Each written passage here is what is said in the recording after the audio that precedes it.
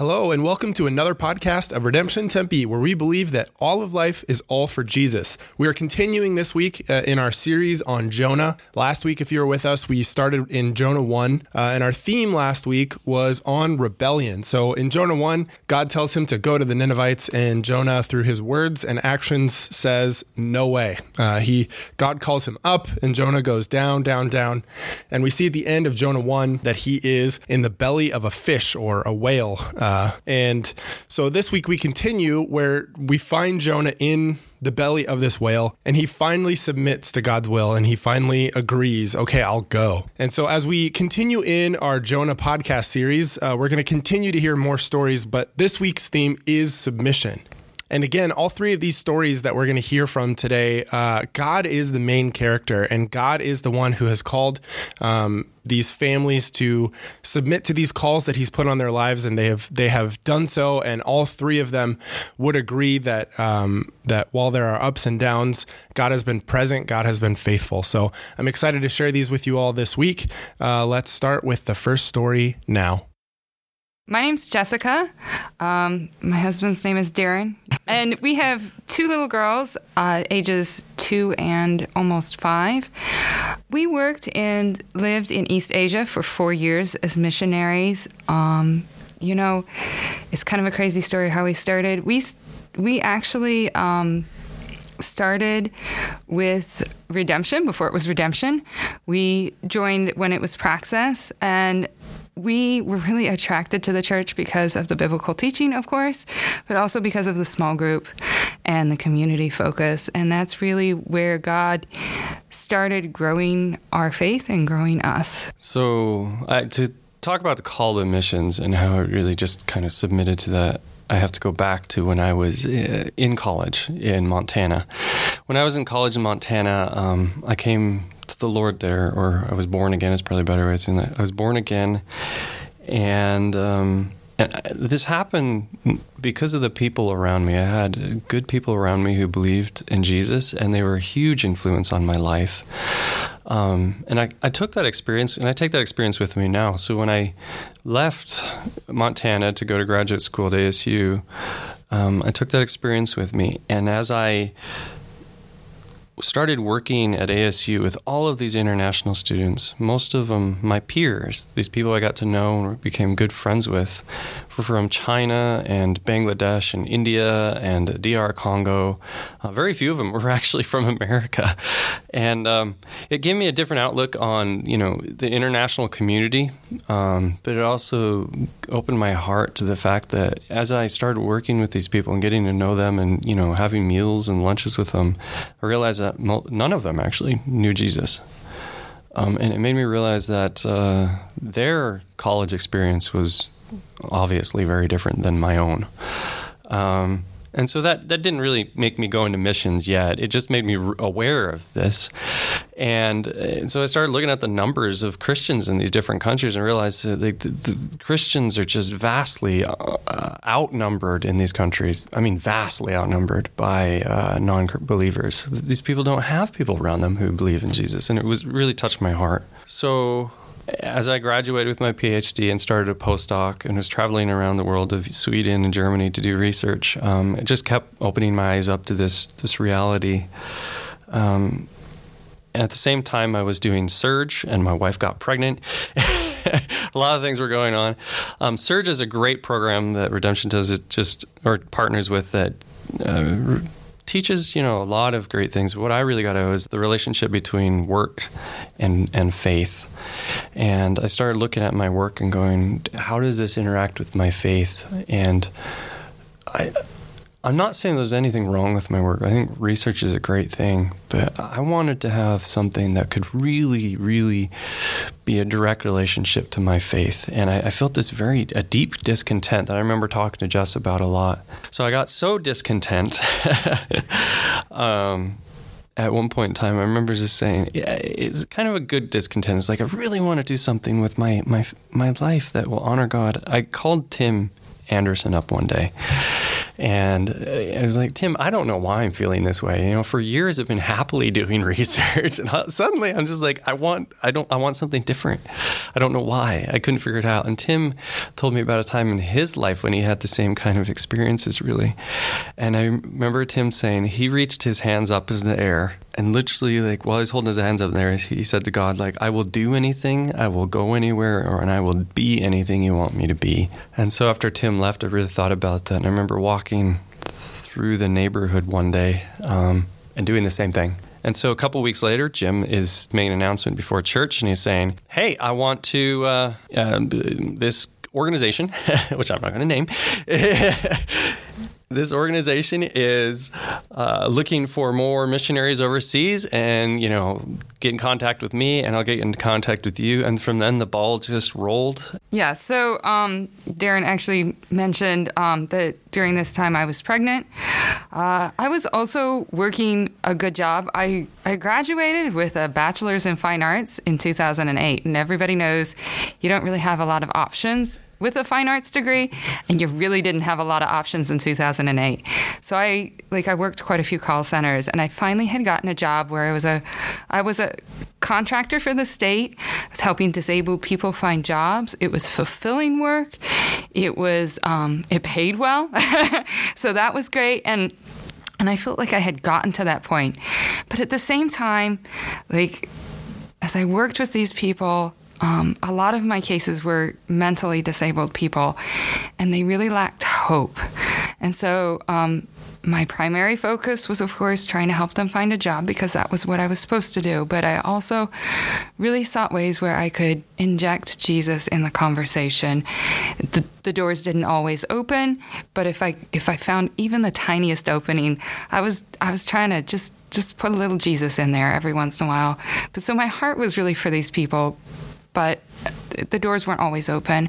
But at the same time, Darren, after that announcement in church, looked at me.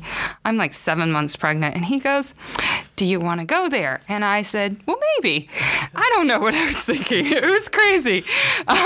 So when I did that, Darren started walking through the doors, and we started going through the steps in the process. And I remember it was also during Lent. And so we were doing the 40 days of prayer, and I had signed up to pray at some crazy random hour.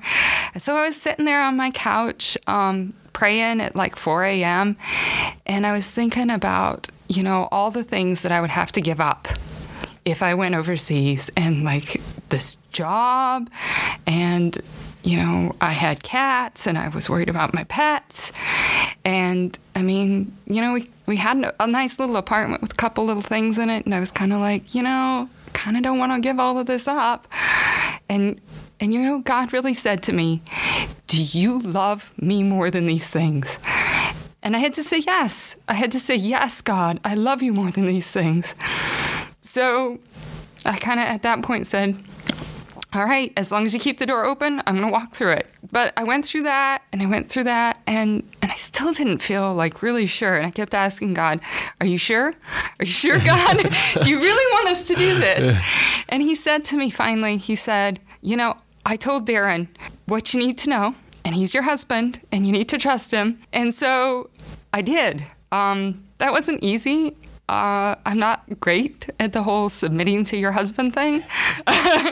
But he really wanted me to work on that and to really trust Darren as our leader and our spiritual leader, and also in this venture, the leader as really, when we work in the missions team, he's our team lead. And so there was that part of that. And then there was also the baby, this little tiny baby. We had waited 4 years to have a kid, and it's finally happening, and we're going to go overseas with a brand new baby. And I'm like, God, you're crazy.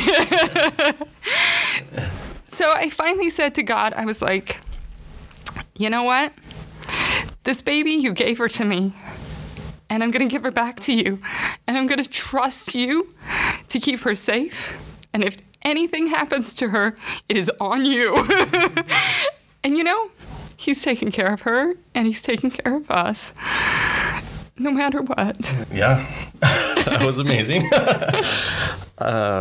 Yeah, God has provided for us in so many ways. Like when we were trying to get overseas, initially, he just put so many people in our path, like Jim Mullins, who'd been in Turkey for years, the Rents, who'd been in Japan, Gonzalez, who were, grew up in missions. And a lot of these people I didn't know beforehand or knew very little bit. Gonzalez has been my friends for many years, but it was just good to see people. All of a sudden, like random people I'd find, like going to a restaurant and find out their children are in missions in different countries, and I'm thinking, wow, like I didn't know any missionaries before the pandemic. Like when I called the organization up, seriously, I honestly thought, like, my first question was, do you take families? Like my wife's like 8 months pregnant or something, and do you take families? And they're like, yeah, we have lots of families. Because my opinion of missions before I called them, was like some dude in combat boots in a jungle. Seriously, that's what I was thinking. So it's like, is this what you're going to do, God? But it just worked out. So,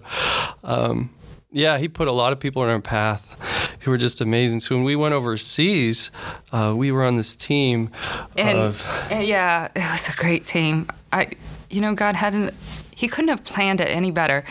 We were on this team with these beautiful families who had children in that country, who'd raised children in that country, and really, they just took us right alongside them, and they showed us how to live life there, how to be a family, and really, they taught us how to witness and evangelize in this culture, and really how to be as a family doing it. And it made life so sustainable and so wonderful. I can't think of living life any other way now. Like, I just can't. I can't even think about it. Yeah, they'd been on the field for 15 years and 16 years. So it was just really good to be like people who knew what they were doing and could kind of walk beside us. And God just provided that for us because we were brand new parents in East Asia, and it was just it was an interesting. But God provided the people exactly when we needed them. So, and He provided the people for us to witness to. I remember one guy. I'm going to tell this story really quick because it just shows that missionaries don't go to the place that they go to bring Jesus there. Jesus is already there. He's already working. And so when we arrived in this city, we had this student. I started working and doing this Bible study, and I heard about this student who he was completely opposed to the gospel. He never wanted to hear about it for years. So my students were telling me he just didn't care. And suddenly one day he shows up in one of my Bible studies. Exactly. He shows up in one of my Bible studies and like, what? Okay, all right, welcome. And he keeps meeting with us for several weeks. A month goes by, 2 months goes by. He's still showing up. And one day I was doing a topical study on the Holy Spirit and faith and how Holy Spirit and faith incorporate together. And I was talking about, how our faith, and I got to the lesson on Romans 10 where it says, if you confess with your mouth and you believe in your heart that Jesus is Lord, you will be saved. He turned around to me and he said, is it that easy? Is that all you have to do? So after that Bible study is over, I talked to him for hours on my couch about what faith is and who God is. And he came to Christ. And it was just as... and we kept teaching. We kept coming to Bible studies. We kept having him over dinner and just got to know him. And I still talk to him now, even. So it was really good to just see that God puts people in place even before we're going, right? Like, while we're trying to figure out if we want to go missions, years earlier, God's already working on this guy's heart. So we don't bring Jesus. He's already there. We just get to be a part of it. And the last thing God provided is funds. Like we're missionaries. We need funds to go where we go. And He provided abundantly for our funds over those years. 4 years we had funds to serve God overseas. And it was, thank God for that, seriously. So if you are interested in finding out more about our ministry and how you can partner with us, please email me at benson.daryn@gmail.com. That's benson.daryn@gmail.com. Bruce and Kim Thompson. We met in college at Azusa Pacific. We've been married 26 years. We have four bio children and have adopted 3. We've been at Redemption for 5 years. So just to give you guys a little bit about our story, like Bruce said, we have 4 biological kids. When we were in college, before we were married, we talked about adoption because Bruce has a sister that's adopted a bunch of kids from all over the world, and that was just something that we felt like we wanted to do if and when we got married.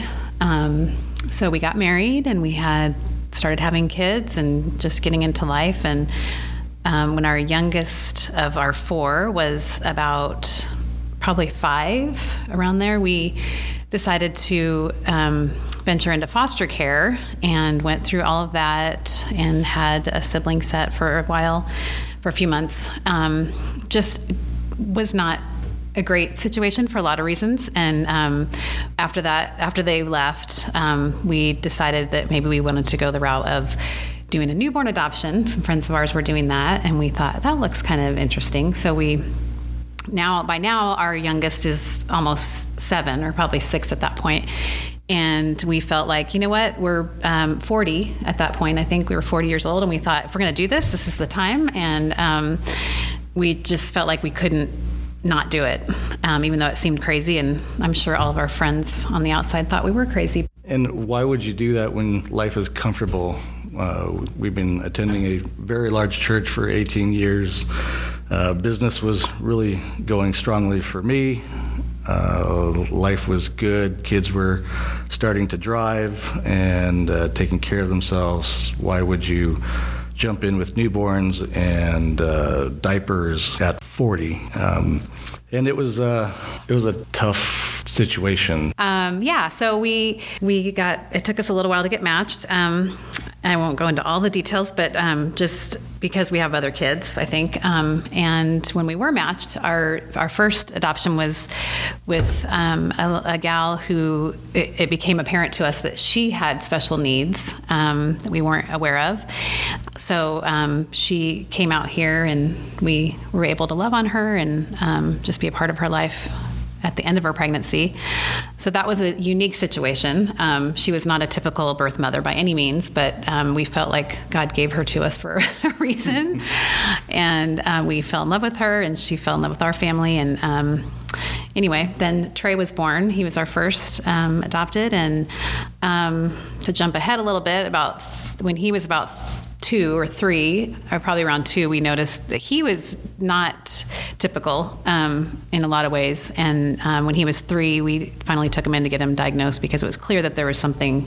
He had been doing great, but up until that point, and then it was clear that he was kind of going backwards. And he was diagnosed with autism at 3. So then we had not only a child of a different race that looked different from us, but he then also was looking different, from just a day-to-day basis on how he behaved. So that was a new twist, as far as we weren't expecting that. Of course, we thought our biggest challenge was going to be having a black child, and then now he has autism too. So we just kind of dealt with that.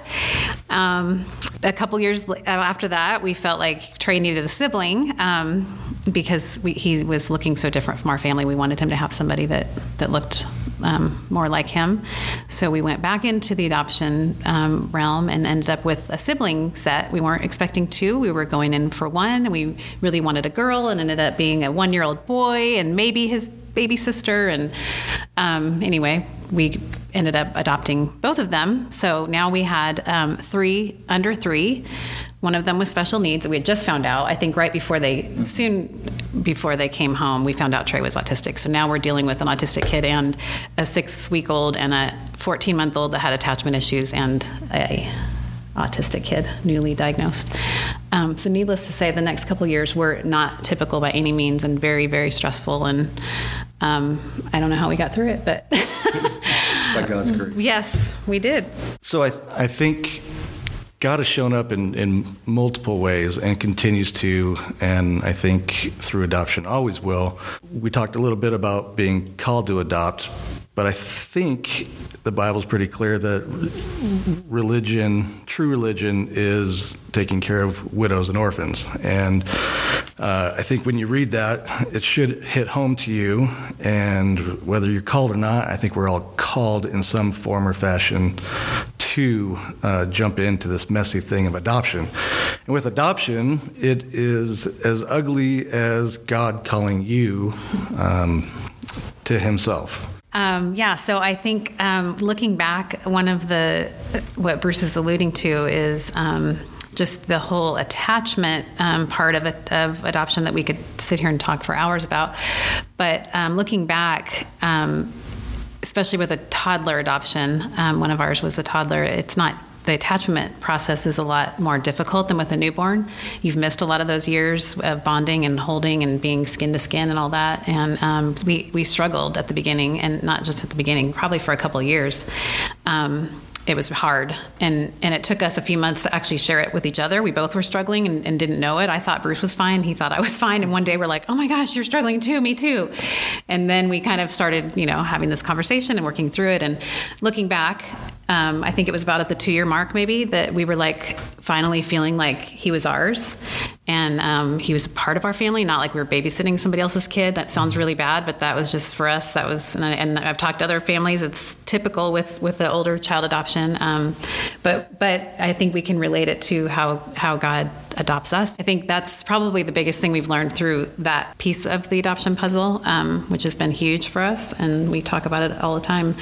And then just the redemptive part of adoption, and how it's not about us, and it's not about, I get people are like, oh, you're so amazing and you've rescued these kids, and we're like, no, really, sure, maybe, but the reality is it's done way more for us, and just the redemptive work and the hard daily part of it is it's grown us in ways that we know for a fact we never would have gone there without going through this process.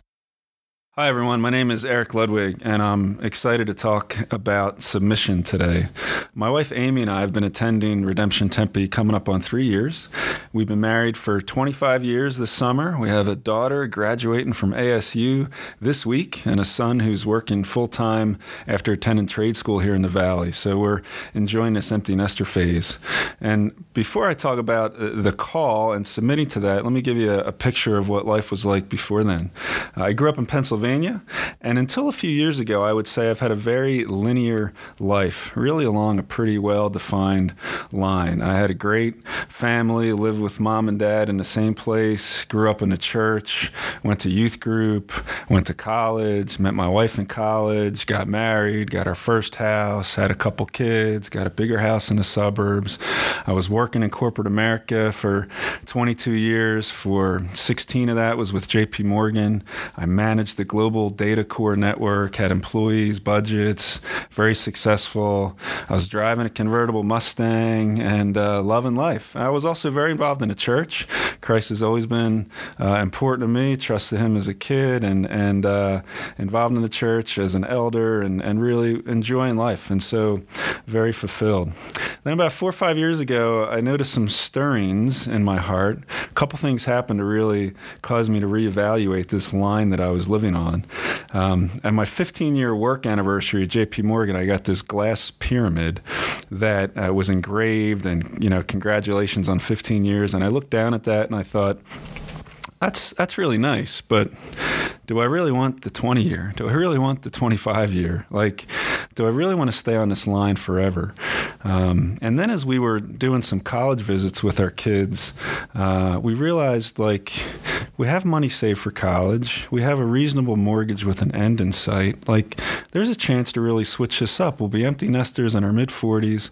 What is it that we want to do? So we moved from a stirring phase to an exploring one.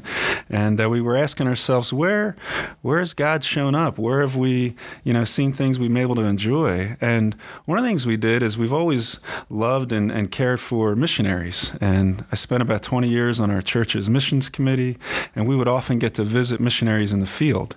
And so I'd arrange a business trip or a family vacation around seeing a missionary. And as I was talking to some folks about this, they said, well, that's member care. That's the professional care and development of missionaries. Like, that's a thing. You can go do that. I'm like, that's a thing? Like, all right, so let me check this out. One way I like to explain it is from a book I read called Tender Care.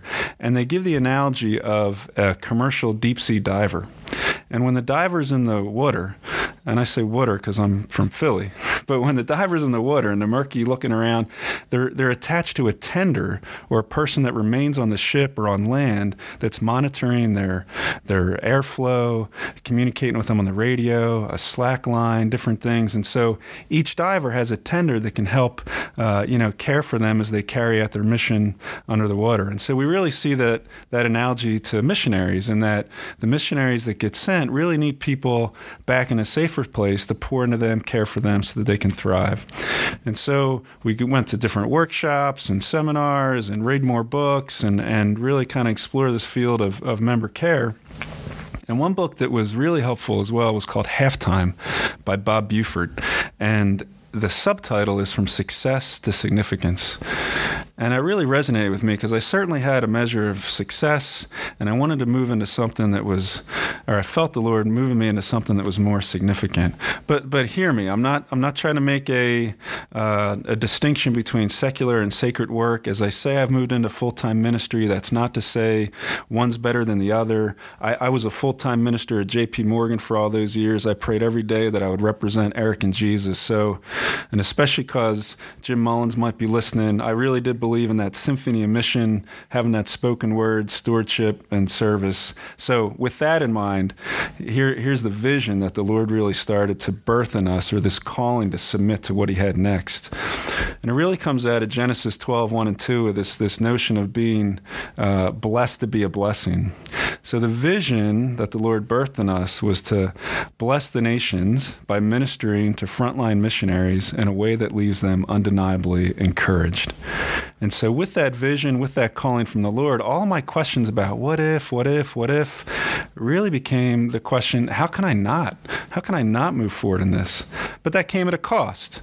And so we needed to sell our very nice home in the suburbs, sold my car, left this great job with a great salary and bonus structure. We had to raise support, move across country, say goodbye to our home church, our family, friends, and neighbors, and we did. And we did that. I left J.P. Morgan, took about a 60% hit in income, but we went into this place of joy and fulfillment in that we also took about a 60% hit in expenses. And so the Lord continued to really provide. So yes, it's a story of submission, but into an amazing place and one of joy. And so now I'm privileged to do what I get to do. I work for Frontiers, which is based here in Tempe, and we have 600 missionaries sent out into the Muslim world. Our motto is with love and respect, inviting all Muslim peoples to follow Jesus. And each one of these missionaries gets assigned a pastoral coach, like myself, that gets to really pour in and care for them. So I'm a professionally certified coach. I have some training in biblical counseling and debriefing, and I'm able to use these skills that the Lord's given me to bless and pour into these frontline workers. I get to meet them on video calls or get to travel and see them on the ground. And what a privilege to get this front row ticket to what the Lord is doing in the Muslim world, seeing him draw these people to himself and into the kingdom. So yes, I did submit, but it was into something amazing, and I love what I'm able to do at work. I love the new community that I've had over the past few years here at Redemption, and it's been a real privilege to move into what the Lord has called us to do. Yes, we meet people in some hard places. There are some hard days, but at the end of the day, it's a super joy to be able to be doing and thriving in what the Lord has for us. Just one more quick story. When our kids were little, we took a missions trip to Guatemala, and we sat our kids down and we said, look, this is for Jesus. This is going to be hard work. This isn't fun like our other family vacations. Like, we wanted to set their expectations. And at the end of that week down there, our daughter came up very sheepishly and she said, yeah, Dad, like, when does the hard part come? Like, is it okay that I've had fun all week? And so I was completely humbled by that, but it really just goes to show that, following in the Lord's direction, submitting to His call, again, it doesn't mean drudgery. It can often mean joy and amazement and fulfillment. And the last line I'll give is, I've read from Andy Stanley, is what God originates, God orchestrates. And we found that to be really true, and thankful that He called us on this journey. And if you are interested in this journey that we're on or want some more information, you can reach me at coachwitheric, E-R-I-C, coachwitheric@gmail.com. All right. Well, man, once again, those stories were absolutely fantastic. There's not much better than hearing stories about how God works in the lives of His people. And it's always so encouraging to see God's love and grace show up in people's lives in very tangible ways. So to the Bensons, the Thompsons, and to Eric, thank you guys so much for sharing your stories with us this week. We will be back next week, continuing in our Jonah series. I'm excited. We're going to hear a couple stories based around the theme of salvation. So that will be really great. I hope that you join us. And thank you once again for listening. We will see you next week. Thank you for listening to the Redemption Tempe podcast, where we believe that all of life is all for Jesus. Our vision is to create disciples who seek reconciliation and restoration of Tempe. We are a multi-congregation church, and our service times at our Tempe location are 9 a.m., 11 a.m., and 6 p.m. To learn more about us or to get plugged into the life of the church by tapping the connect button on our app, we would love to hear any feedback or questions you have. Please send them to tempepodcast@redemptionaz.com. Thank you for listening, and we'll catch you next week.